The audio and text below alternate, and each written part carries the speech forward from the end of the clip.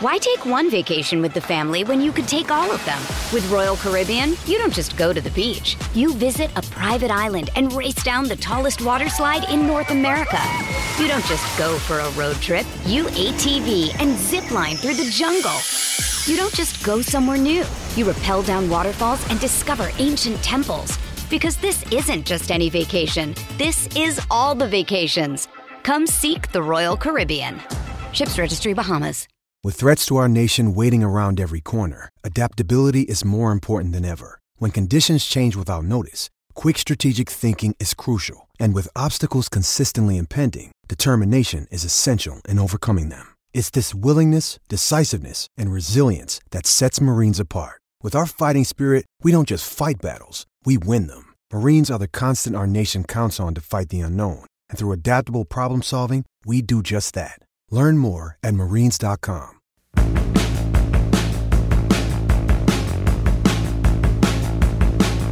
Well, hello. I am Matt Williamson. Happy to talk to you guys. Hope everyone had a wonderful weekend. Recharged the batteries a little bit here. I did. It's going to be a strange week, but this is important. I am recording this a little before 1 p.m. on Monday. It just came out that the Steelers cut another 10 guys, and we'll get to that in a minute. But tomorrow at 4, Tuesday at 4 is cut down day. So we'll have a much better idea of the mandatory 53 at that point. I probably will wait to record until after cuts, so I'll record it tomorrow evening. But a lot's happened since we got together anyways. And let's start with this Kevin Dotson trade.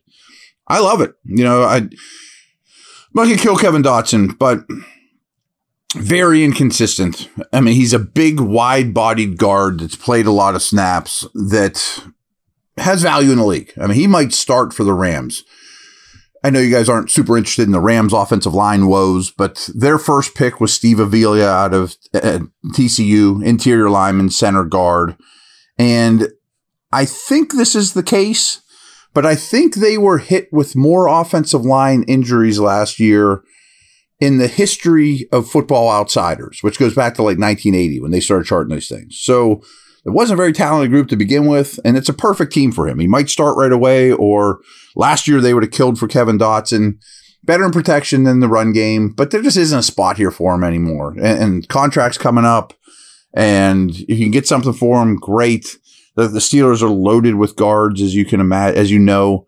So here's the deal. The Steelers acquired the Rams' 4th round pick in the 2024 draft and their 5th in the 2025 draft. Rams get Dotson, and the Steelers 5th and 24, 6th and 25. So Dotson's gone. And again, there really wasn't a spot here for him. Rams can use him. Talked about that. Great. But next year's draft, you go from the 5th round to the 4th, but that probably won't be 32 picks. I mean, the Rams have a chance to have the first overall pick in the draft. I mean, I think they're going to be a train wreck, and I think the Steelers are going to compete for a playoff spot. So you might have moved up 50 spots in the middle rounds of next year's draft, maybe even more.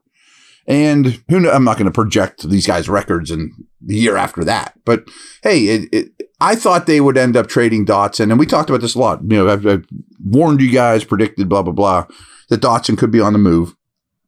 I thought they would be the typical NFL deal, Dotson for a 7th rounder, maybe Dotson for a 6th, and you throw in a 7th or something. And those picks are hard to hit. I mean, if you're going to involve 4th and 5th round picks, though, great, I'm in. So what does this mean? I guess we'll see tomorrow. And for me to predict things today makes very little sense, because by the time you read this or listen to this, it might even be gone.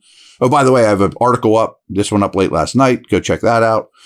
But I think it helps Kendrick Green's case. I mean, if they're still going to experiment with Kendrick Green, moving an interior offensive lineman certainly helps his cause. All right, we'll be right back, and then we got 19 cuts to talk about already.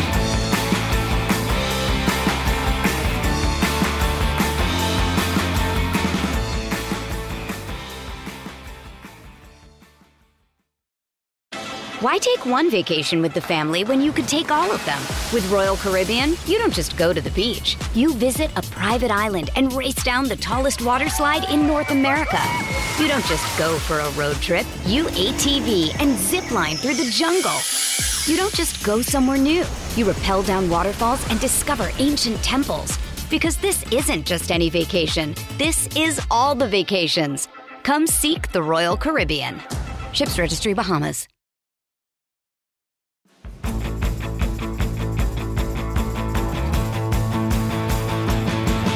All right, we are back. So I'm at Steelers.com just looking at the official reports here. And teams, I'm not exactly sure how this will work, but teams are starting to release guys that they knew didn't have a chance, you know. And some of them, I wonder, by letting them go early, are you doing that player a favor that maybe another team will pick him up? And some of these names, especially the ones released today, could end up back on the practice squad. I mean, I think that's possible. So I tend to think it's a long shot, but it's possible. But anyway, so the first wave of guys were the ones I think that probably aren't NFL football players, you know, unfortunately. But here's their official release.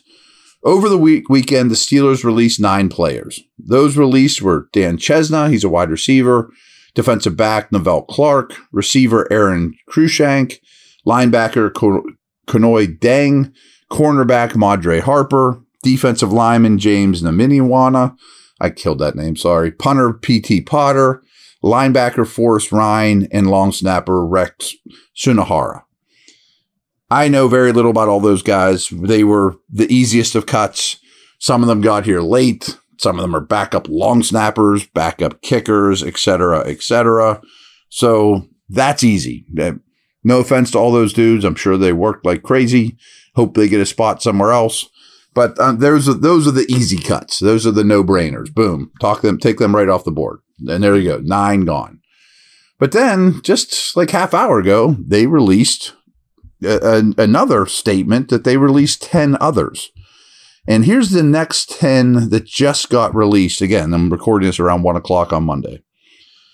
They released LaRaven Clark, which is something I predicted, but I kind of liked the signing when they made it. Too many tackles, right tackle only. William Dunkel, offensive lineman.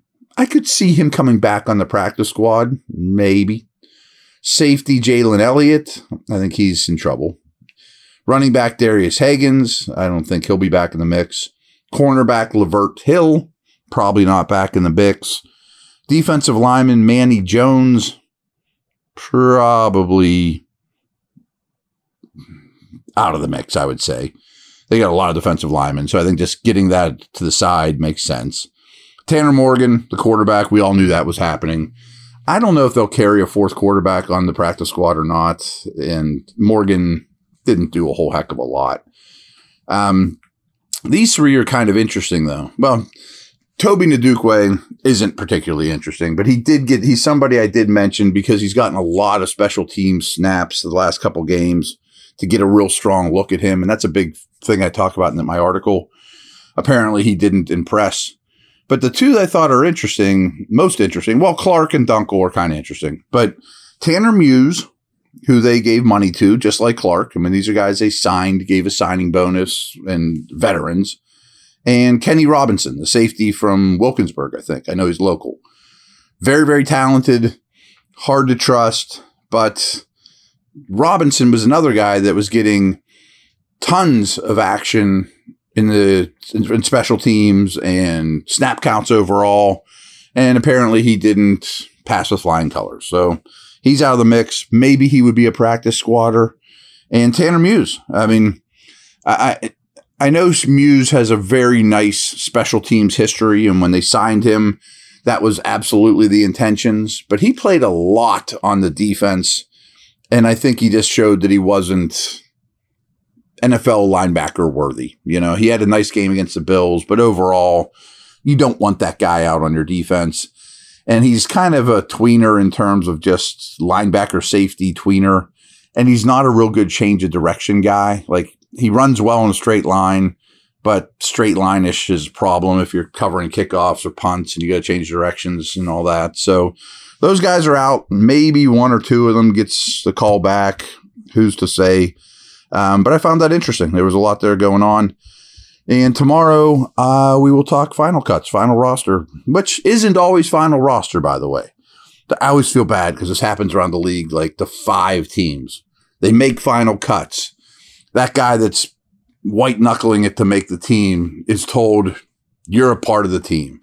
And deep down, he's the last guy on the roster. Oh, wow, I made it. And my dream has been fulfilled.